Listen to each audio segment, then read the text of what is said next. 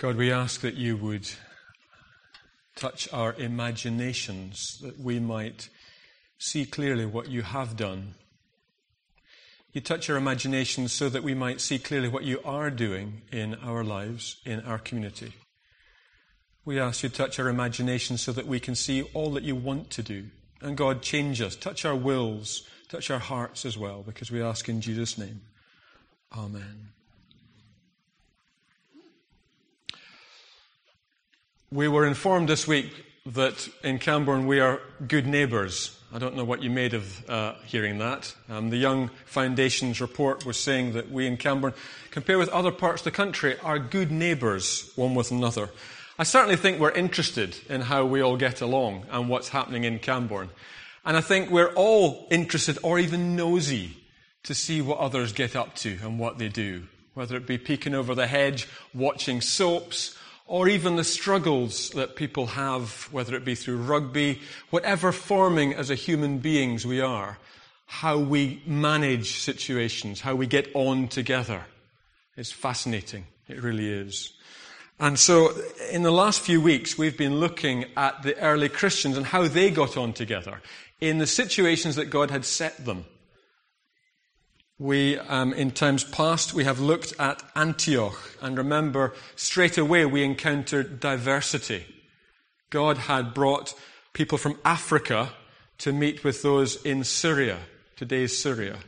And we were struck by just how diverse. And I really hope that through doing this series, we are catching a glimpse of just how diverse these Christian communities are. Part of the purpose of doing this is to say, in each place and each time, there's a different group of people who held together in the faith in Jesus Christ and who worked out their faith in that particular way. It doesn't have to be like ways done in Corinth or in Jerusalem. Antioch was a particular place with particular people.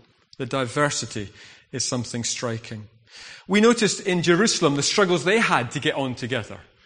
And some of the Greek-speaking Jews were feeling left out, if you remember, and they had to address that and say, how can we better live together? In Corinth, that much maligned Christian community, we saw that the gospel had started either in the business part, possibly, with Priscilla and Aquila, and their contacts, their business contacts, with the craftsmen, with the traders in that portion of Corinth. Or else it suggested that Paul, being a tent maker, went and worked with the refugee community that had arrived after being thrown out of Rome. Both are interesting suggestions, but the gospel starts where people are. This was the point that Alan Hargrave made when he spoke about Thessalonica. Paul, we read, didn't get to spend as much time in Thessalonica as he'd have liked to. But in the first chapter of Thessalonians, we see their life together advocated and endorsed as an example, as a way of living to others. And we were deeply challenged by the word to be an example to others, that others might imitate you. Oh, it's getting very personal, isn't it? Imitation of Jesus, of our lives together. And so we arrive today at Ephesus. And you'll see from the map we're in southeast Turkey. And it's a great time of year to be in this part of the world, don't you think? And we encounter in verse 1 some disciples. Paul, as we read that chapter, Paul first coming to Ephesus, he meets some disciples. Who are these people? Are they Christians? Clearly they're not Christians. They're not like Paul. But it seems like Paul called them disciples. People that were open to doing the right thing, to people of faith. People perhaps who'd been baptized by John the Baptist, but knew nothing of the Holy Spirit and hadn't been baptized in Jesus' name. So I think this passage means that we are not here promoting a second baptism or saying there's a second stage of Christian faith when the Holy Spirit comes. It was the particularity of these men's experience of following John the Baptist or whoever it was, where they had not been baptized in Jesus' name and so had not been exposed to the Spirit of Jesus in the Holy Spirit. The first point about the work in Ephesus is that it begins with the Holy Spirit. It begins with the Holy Spirit. So easy for Paul to have dismissed these characters that he first met and waited to see somebody more like him, perhaps somebody that was already a believer, a follower of Jesus Christ. But no, he worked with those who were open and seeking God. People that were wanting good, people that were questioning. And I wonder if there's people around us like that. People that aren't card-carrying Christians, but people that ask good questions about themselves, of life around. See, there's going to be more to life than this, isn't there? I reckon these people are not far from the kingdom. And I'm sure each of us have people around us like that, our neighbours or in our workplaces. These are the people that Paul starts to work with in Ephesus. And so it begins with the work of the Holy Spirit. That is so important that spiritual roots are put down, because let me tell you something now about the spirituality of Ephesus. To give you some background, Ephesus was all about Artemis when Paul came to Ephesus in around AD 50-51. For 1,000 years, the cult of the mother goddess had dominated the region like no pagan religion elsewhere in the world. And her temple was more than just a religious shrine. It was the source of immense civic pride, an assurance of protection, a secure bank, a treasure trove of priceless artwork, and most importantly, the centre of the city's thriving economy. The temple of Artemis at the time the Christian church arrives in Ephesus. Said to have been rebuilt 7 times, the temple was one of the 7 wonders of the world.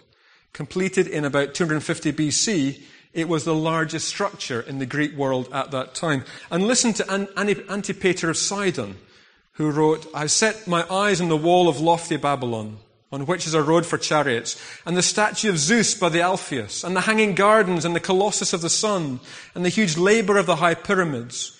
But when I saw the house of Artemis, that mounted to the clouds, these other marvels lost their brilliancy. And I said, Lo, apart from Olympus, the sun never looked on aught so grand.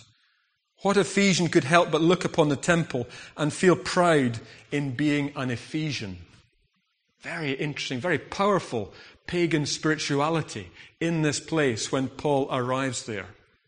Therefore, I think it's highly significant that the significant work of planting the church there begins clearly and explicitly with the Holy Spirit coming on these people. This was a spiritual work. Not only is there a pagan cult happening, but also we have the Roman Empire. And Ephesus was the 3rd city in the empire, an important place at that time. And the Roman Empire threatened to crush the life out of other people and other spirits. We know that after Domitian came to power in 81, he took a special interest in Ephesus and erected a temple and a gigantic statue of himself which sat on the temple portico. The Ephesians weren't too impressed with this, and when he moved on, they chopped the statue in 2, so all that was left was his head. But again, hugely powerful spiritual forces that are around.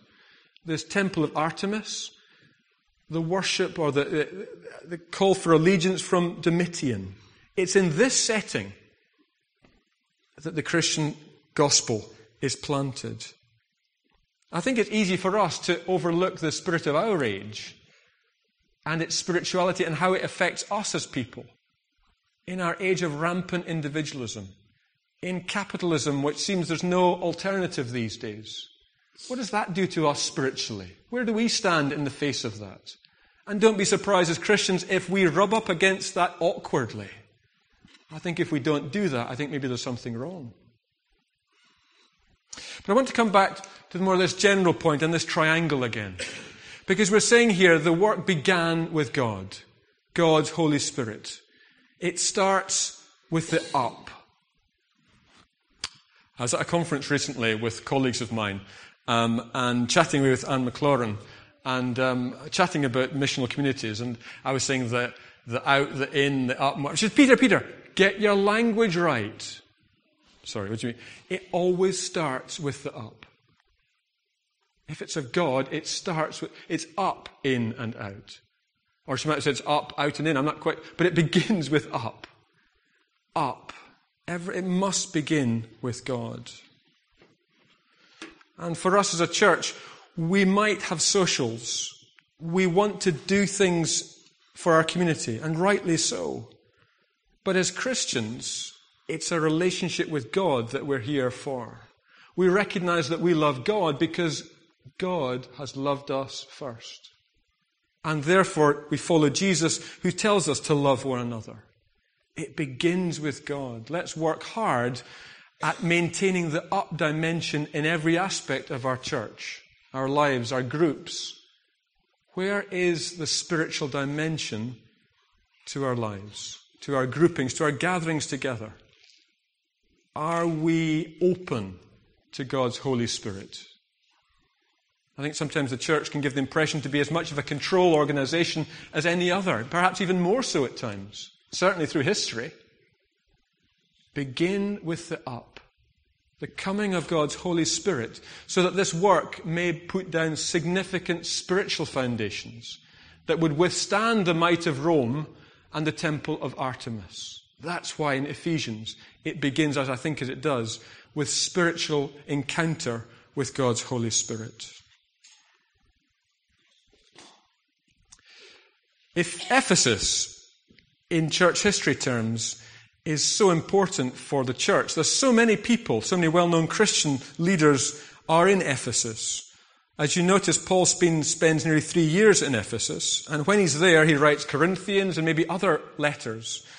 Also there is Timothy, Silas, Apollos, Priscilla and Aquila. It's sort of like Paul's got his Delta Force team there, and they spend time as that is their mission center from which they build up people, they chat about things, about faith in Jesus Christ, and from Ephesus, other places are reached. Now, being Camborne Church, we take research really seriously. When we do series like these, we don't muck around. We think it's important to go to these places. And so, last month, you might recognize these 2 British tourists. That is Ephesus. We went to Ephesus. And I'm not an archaeologist, whatever, but what a fabulous place. It's amazing. It's hard to kind of put into words the size of it, the grandeur of it. If you say it's a bit like a film set, that makes film sound wonderful. But this is, 2nd century AD. You have streets, you have temples, you have houses to look at. This was where Paul had the debates. This is where we had Roman chariots going up and down the streets. You look and you see these marble streets, because they used marble in those days, and still with the ruts of where the chariots went up and down the high street. Incredible. If you get a chance, go to Ephesus. It's quite breathtaking in just the whole being there. And it's one of a beautiful natural setting as well. Other places with great temples sometimes get crowded in by other things around them, but as you see, it's just wonderful. There's the library of Celsus, which was hugely important in its time. There used to be the sea, it used to be a port, and interestingly, it's all silted up. The Turks that we spoke to were quite keen, and that happened to all the rest of the Greek islands as well, so that you just walk across now and they become part of Turkey. But Ephesus used to be a port, and it used to be just behind the library, really. And it's amazing in time how things change. Beautiful place. This was the marketplace where there was trading that happened. This was a shop front, and they had a whole string of shops. When Domitian came in, he put his head over all this shopping centre. It's very interesting to think of shopping and its power on us, and trading and spirituality and symbolism above that. The Ephesians weren't very impressed with this, but that's what he tried to impose, his will and his allegiance on this place. At Ephesus, you've got this wonderful, all these streets that are so broad and so much to see, but also, thanks to the work of a whole lot of Austrian archaeologists, they're piece by piece, and literally piece by piece, they're putting together some of the terraced houses that just back off the street. And so you can see lots of detail as well as lots of grandeur. Big vistas, but also detail of the houses that people lived in. It's amazing. I'm not selling you the package. I don't have tickets at the end of the talk, don't worry. But there's the library of Celsus. Now, Ephesus is important because just up the road from this is the Byzantium of St. John. It's called Byzantium because he was a saint and therefore it gets called that. But it's reputed that he finished his life there. In the persecution that was happening in Jerusalem, he retreated to Ephesus because Ephesus was the big Christian center. Now also, if John went there, who else was John meant to look after? Do you remember the Gospels? Remember Jesus said, John, would you look after my mother? And it's fascinating because I hadn't thought anything of this, but on our tour, we went up the hill out of Ephesus to Mary's house. Now I do this because this is tradition, and who knows exactly if it was there or if it was her house. And there was lots of skepticism expressed by the New Zealand Westerners we were with. What's we doing this for? Ephesus, why are we bothering with this silly little shrine? It's nonsense. The Muslim tour guide was deeply respectful, for this was the house and the place, could have been the place where Jesus' mother, Jesus the great prophet's mother, lived. So Ephesus was hugely significant in Christian history and in Christian mission. This was a lovely baptistry. Maybe we should get one like that when we finally get our baptistry put in the shape of a cross. Practically, people go for tanks these days, but I just really liked that. If that's the way it was originally, or someone just nicked half of it, I don't know. Here's the Colosseum. Here's 40,000 people shouting, "Great is Artemis of the Ephesians." Look in your passage, look in your chapter, because that's the next bit that we haven't read on to. Great is Artemis of the Ephesians. We are Ephesians. How dare Paul and this new Christian sect, these groups, come in and threaten to change things? Demetrius, who was a silversmith, was upset, so upset with what was happening in Ephesus at the time through the work of Paul and others, that he rushed into this place and shouted that. And there's a huge riot and disturbance that went on for a long time that you read of in that chapter. And here it was, that's where it took place. And I pretended at one point to go in the middle and shout as if I was an Ephesian. There's the place, 40,000 people gathered.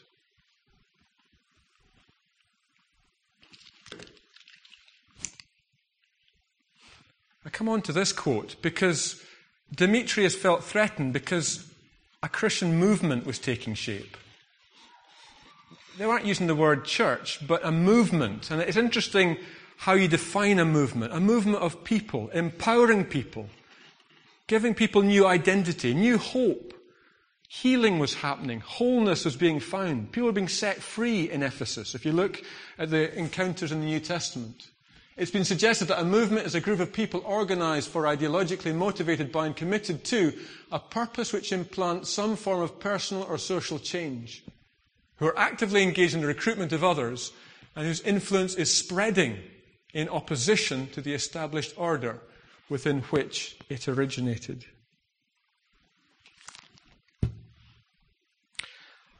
I would like us to recognize that we are part of the international Christian movement. And that as a movement, God will do things in our midst that will be messy, but there will be change and transformation. God invites us to work with what God's doing and be part of this international liberation movement. There's so much more I could say about Ephesus, obviously. And you've seen enough snaps of mine and whatever. It's okay. There's no more embarrassing snaps. I'm sure you wish there were. But I want to finish with this symbol. This was an early Christian symbol that was found outside a shop on the high street, on the main street in Ephesus. We were told by our tour guide, you can play a game with it. You can sort of throw some dice, and if they land in different quadrants, it means different things. At the same time, it was a Christian symbol that you could spell out the word ichthys from. And we had this debate as to whether this was before Constantine or after. Whether this was a sign of, yes, I'm a Christian and, bless me because I'm a Christian, because I'm part of the Roman Empire. Or if it was more of a subversive sign saying, I'm a Christian here. And people would look at that and not see how to spell out the ichthys. I want to finish by suggesting that the Christians in Ephesus made their mark.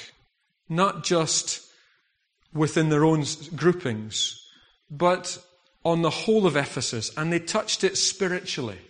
They touched it spiritually. As Christians here in our place at this time, we want to be committed to Jesus Christ, whatever that means, and people will react differently to us. A whole riot grew up because of what Paul said, and his followers managed, as you'll see, to persuade him not to go out in the midst of it, because Paul's such a blether, and he probably couldn't stop himself but saying something. But all this arose because of just this spread of Christianity. There will be times where we as Christians rub up the wrong way with other people. We should not be surprised at that. But let me tell you, the temple of Artemis, nothing is left of it in Ephesus. Sadly, it was one of the wonders of the world, there's not a stone left of it. Or if there's a stone, it's probably in the British Museum. In Ephesus, sadly, it's not there.